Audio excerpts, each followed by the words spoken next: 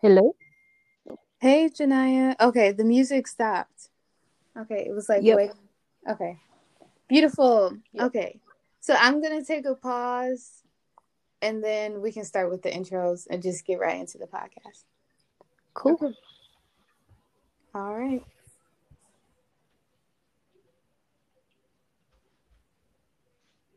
Wait, I'm sorry. Do I start now? Okay, we'll start at 40 seconds, okay? Okay. Okay.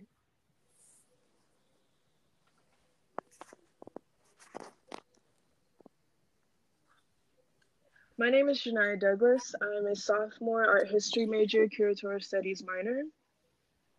Hi, my name is Joe Russell, and I am a sophomore English major, film and visual culture minor.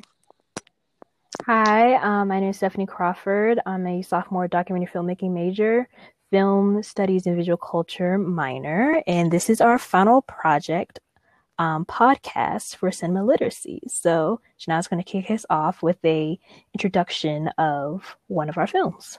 Yay! Yes. So today we will be discussing two films. The first film is Cheryl Dunye's 1996 film, The Watermelon Woman. The Watermelon Woman is about Black lesbians lost in the cinematic archive. We enter the main character Cheryl's all-lesbian community as she tries to document the life of a Black lesbian entertainer named Faye. Awesome. And our second film is called Set It Off by director Gary Gray, and it was filmed in 1996. Set It Off is an action film that Kara Keeling describes as ghetto-centric, mainly because it functions within a gangster rap music video context. And in this film, our Black working class protagonists are all liberated through this lens. All right. So for our reading that is kind of guiding our conversation is Kara Keeling's article, What's Up With That? She Don't Talk, Set It Off's Black Lesbian Butch Femme and the Black Femme Function.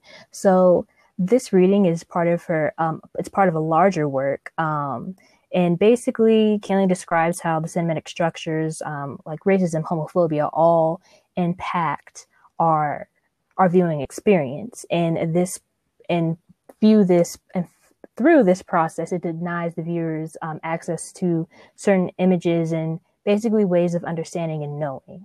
So part of this conversation that she brings up is something called the Black Femme Function, and basically the Black Femme Function is a Black femme who signals alternative racialized desires and intimacies that live outside of the film. And Keeling suggests that it's perhaps non-legible to a white and or straight gaze. And basically, she argues that silence is a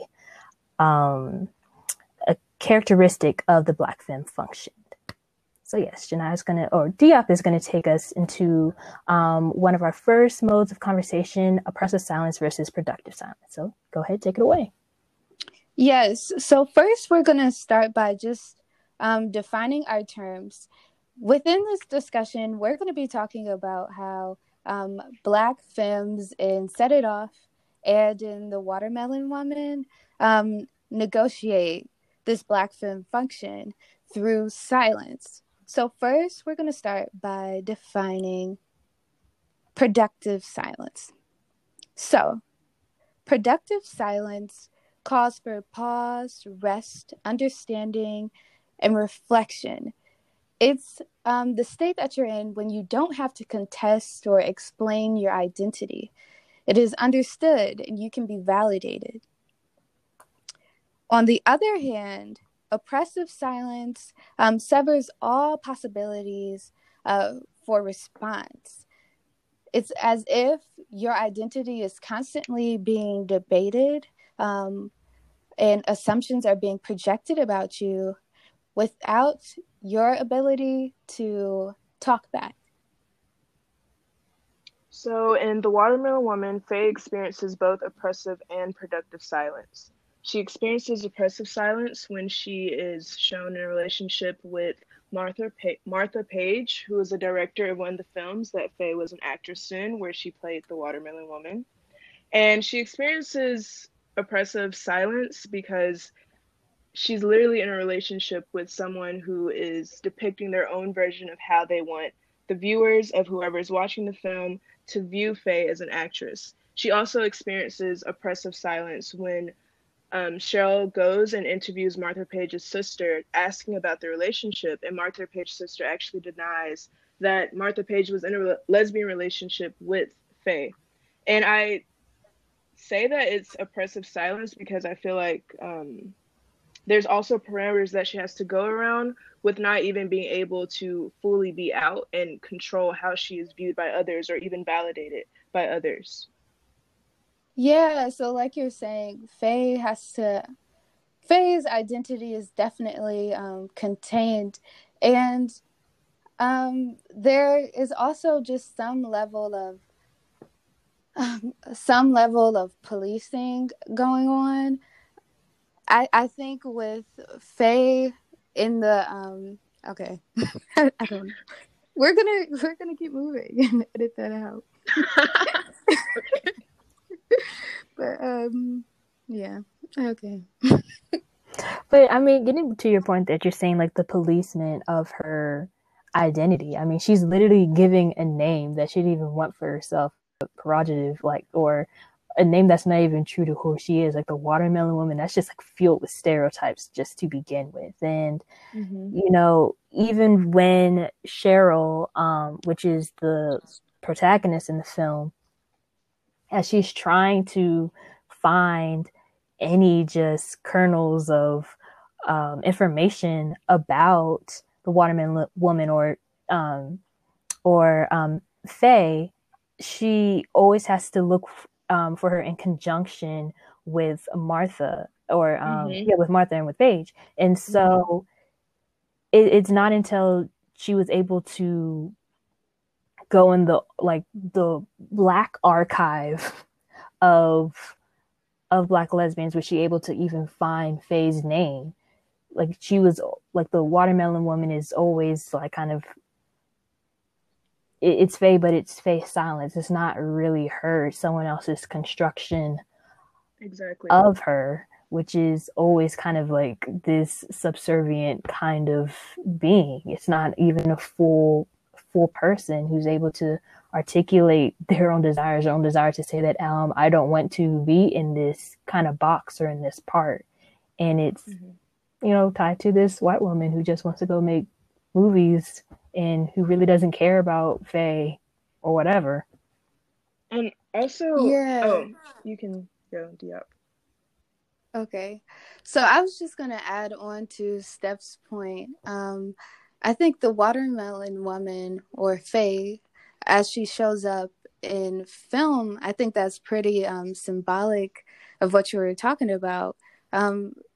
Faye has to suspend, you know, the fullness of her humanity as a Black woman, and she has to play caricatures of Black women when she's acting as a mammy throughout Martha Page's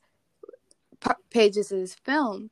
I think that's also another form of oppressive silence because Faye has to show up in these roles and completely like disregard and ascend to like this stereotype, even though her identity is complex and it has so many different intricacies.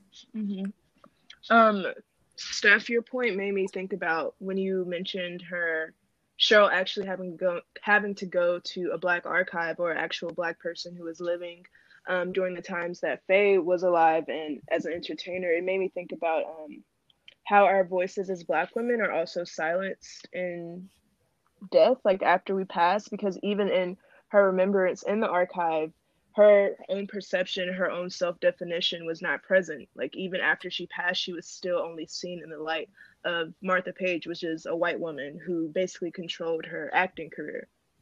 Oh, very, very true.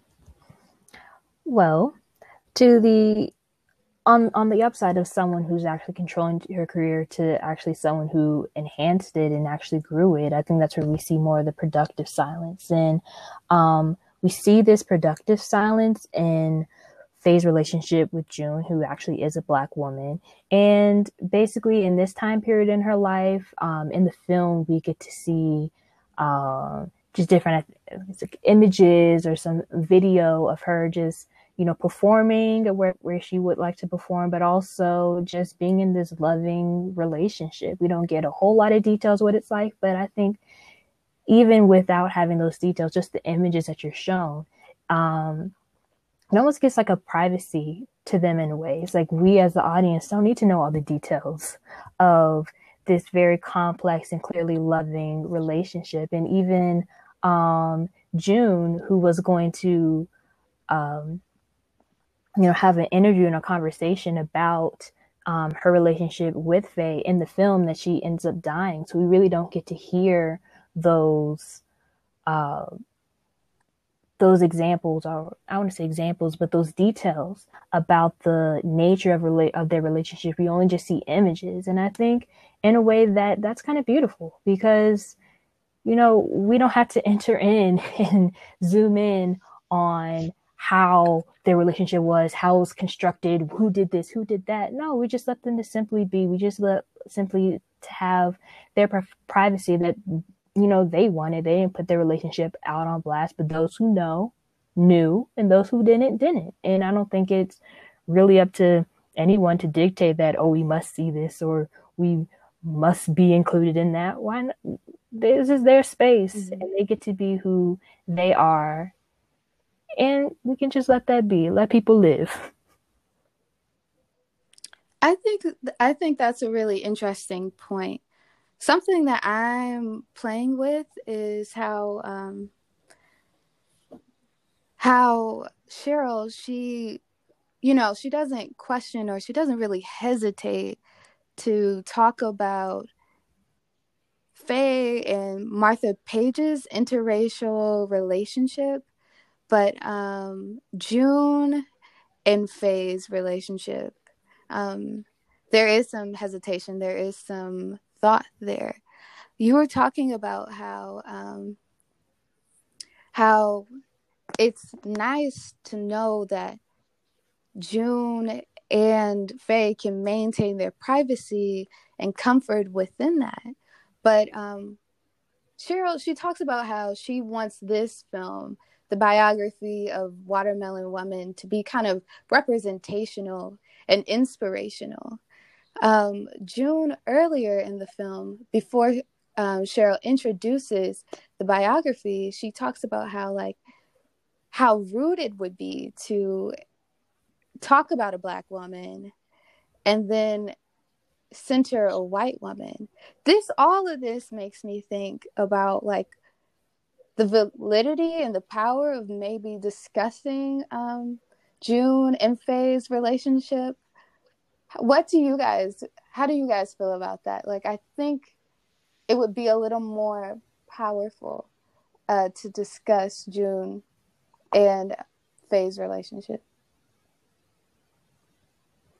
Yeah, I can definitely agree with you on that point. Because we have, in the film in general, and even in the fictional documentary inside of the film, there is a lot more time, dedicated towards, Martha and Faye's relationship with her than the relationship with June, which is, kind of, it's sad in a way. It's why do we have to focus so much on the oppression and of this hurt in this woman and not the positive aspects in her life where she was just able to be herself. She wasn't a construction of somebody's mind or, made or fastened in a way that was appealing to others. She could just, be herself. And the fact that in the film that's not highlighted, or even in an in-story universe where there was that opportunity to discuss that more, in depth, but that was really it, it passed away in the film. Mm-hmm. it's unfortunate, and I think it kind of goes back to, I think, this kind of, I'll say, I don't want to use the wrong words, but it's connecting back to just historical archive that we do have of Black lesbians. It's like, we know they existed, we know that they're there. It's kind of this productive silence, because it is silence. It is private. So all those relationships that were there are in their own sphere. They're in their own communities, and they were just shared between two people. But it also, there's so much nuance. There was so much of that love that as the public we're not able to really see. We only are able to see the tragedies and the, people being, hidden, or, people not able to articulate their love, but we're not able to see the historic moment of, actual love, actual positive relationships. We know they existed, we know they're there, but they're never really articulated. So I guess that could be the other side to that productive silence. Yes, it gives them that intimacy. Yes, it gives them that privacy, but in a way that you don't really hear the positive. You don't really get to hear the fruit of that. I have two things that I was thinking about as you were speaking. I was thinking about, I guess, Faye's experiences with productive silence in the definition that we've provided, productive silence, which is because, like, she is shown with other queer, lesbian, Black women during her time as an entertainer. She doesn't really need to speak to validate herself, because her existence is already validated in a way. And I also thought about I guess your conversations and your points around how it's disappointing or frustrating to see that most of Faye's narrative was centered around Martha Page. I also believe that was intentional from Cheryl Dunye as a director, to kind of shed light to the audiences, to show, like, we didn't even realize, I guess, like, well, I'll speak from my own experience. I didn't even realize that we were still centering a white woman in the conversation of Faye, because it's so normalized for white people to be centered in Black narratives, and that's even seen today with movies like The Green Book and things like that. But yeah, I think it's intentional for her to have that scene with June, to even, like, wake up the audience to say, like, hey, I know that I've been saying that I'm doing this in the name of Black women, and I'm doing this in the name of the Black lesbian narrative, but during this whole film, I've been centering a white woman to describe Faye, and not Faye describing herself. So I think it's frustrating, but I also think it was intentional as director, but frustrating as Cheryl the character, and not Cheryl the director. Nice. So now we can enter a discussion about Set It Off. And I think we've come to a consensus that Ursula, she's not really engaging with productive silence.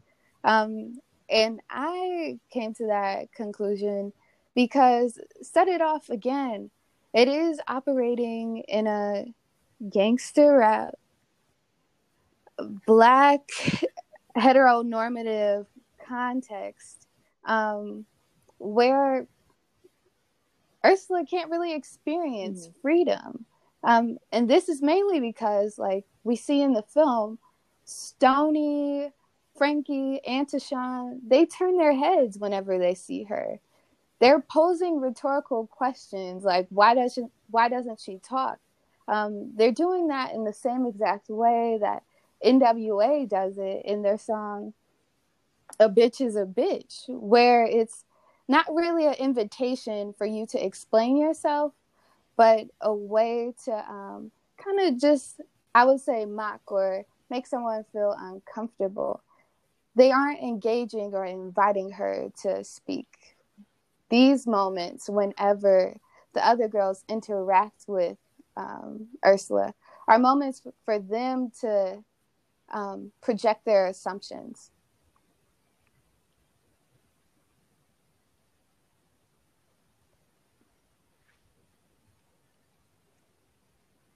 Also going off of Kara Keeling's use of ghetto-centric common sense, um, I thought about in the conversation of Ursula experiencing oppressive silence.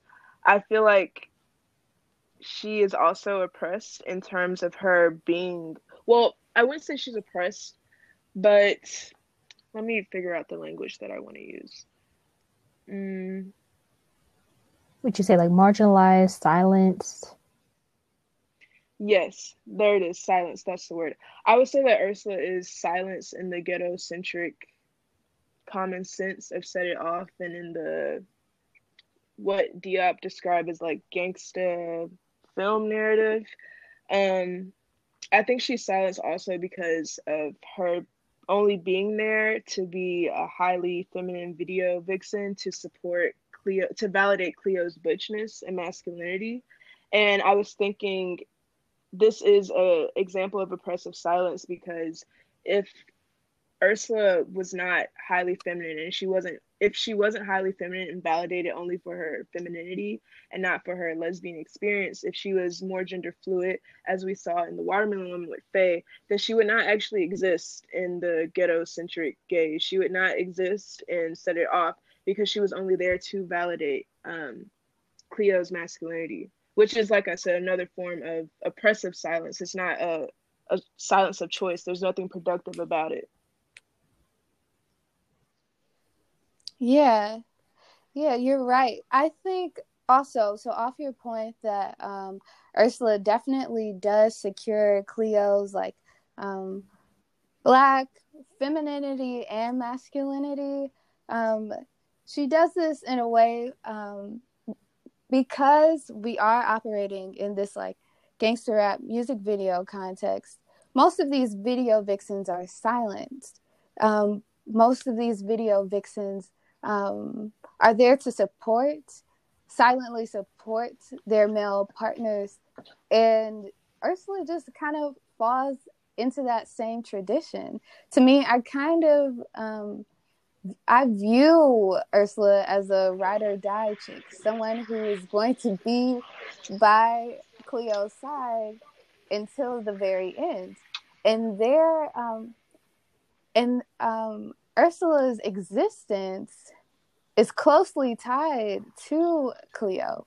Without Cleo, there is no Ursula. We don't see Exactly, her. There yeah. isn't a reason for the camera to come and meet her to see how she's doing.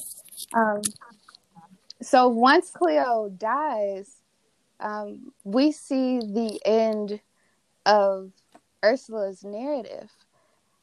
Kara Keeling makes this really great point that the radical nature of Ursula unfolds off screen, off camera, because we get to see if Set It Off was operating in a different context, like in a lesbian world like The Watermelon Woman, we would be able to see how Ursula grapples with her Black, lesbian, and femme identity.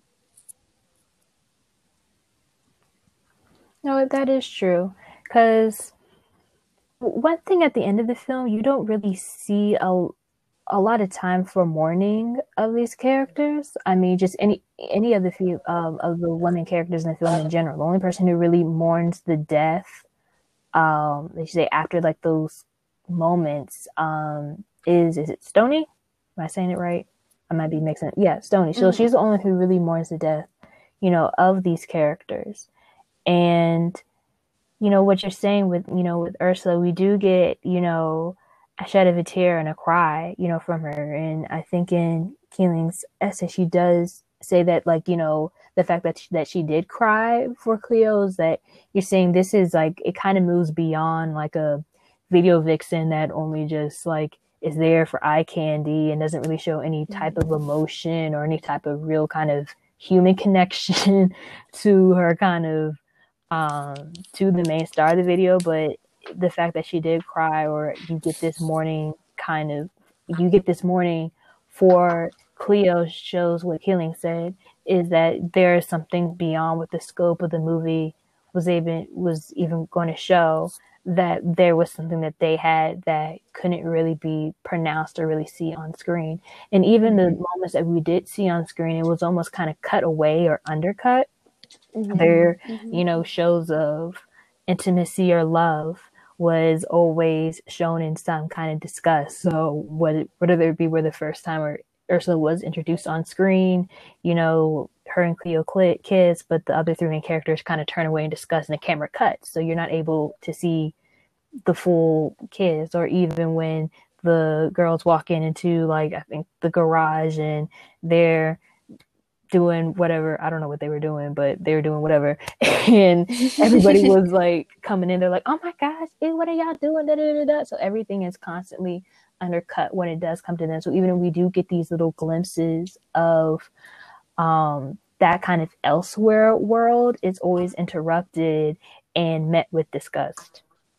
Yeah, I think what we can all agree on is that at the end of Set It Off, Ursula, she may be mourning for Cleo, but she's also mourning for community. In the film, she can only be radical in places elsewhere outside of this Set It Off world. But the Watermelon Woman models that your radical potential can unfold when you have other people in your community that make you feel comfortable, that nurture your queerness. These things are all possibilities, but they just can't happen under a Black masculine hip-hop context. Yeah, I completely agree with what you said, Diop, which is why I had reservations towards Keeling's argument of viewing characters outside of film and how radical, like, her silence is because it goes outside of a white gaze and a straight gaze. But I agree with what you said, Diop. I don't know how radical it can be if we can't even see it, if we can't visualize it, which is the point of film. Like, film has the power to perpetuate or defy or liberate different tropes and images of people. And the fact that we still see a Black femme lesbian that's silenced, I don't really know how radical it is. And I don't know if it's non-legible. I don't believe that it's non-legible because we can't see it, And I think now, because I think now Set It Off is 20 years old, so we've gotten like a deluge of other films that we've seen. Definitely. Even in the same year, 1996, we get another film where they live in an entire world where it's just Black lesbians or just lesbians. And so I think it's a time where you don't have to look off screen. You don't have to look in the subtext of what we saw in the celluloid closet where they just had to look for the subtext and just get that. No, you can really just get what you need to get on screen anymore. And I think as time moves along and as, the mainstream is more willing and accepting of more images, I think sometimes just the off screen, you don't really need that anymore. That's not as radical anymore. We can really have it right in front of you. You can just say what you need to say. And Cheryl Dunye, she actually goes against that. Like, she disrupts the idea of kind of the themes that we see in the celluloid closet and the idea that you only have to look a little bit, because she emerges and centers an entire world around the Black lesbian experience. And I believe The Watermelon Woman and Set It Off came out in the same year, which also speaks to like still the power of film. It's the power of what a writer and director can do if these films came out at the same time. But you still have critics like Kara Keeling trying to argue how radical it is for her to be off screen when we see a film where we can see everything on screen. And I feel like that's the real radicalness about it. And that's the real like productive silence. Yeah. Well, thank you all for listening to our discussion of Set It Off and The Watermelon Woman. We hope you all enjoyed and you go in peace. Thank you. Thank you.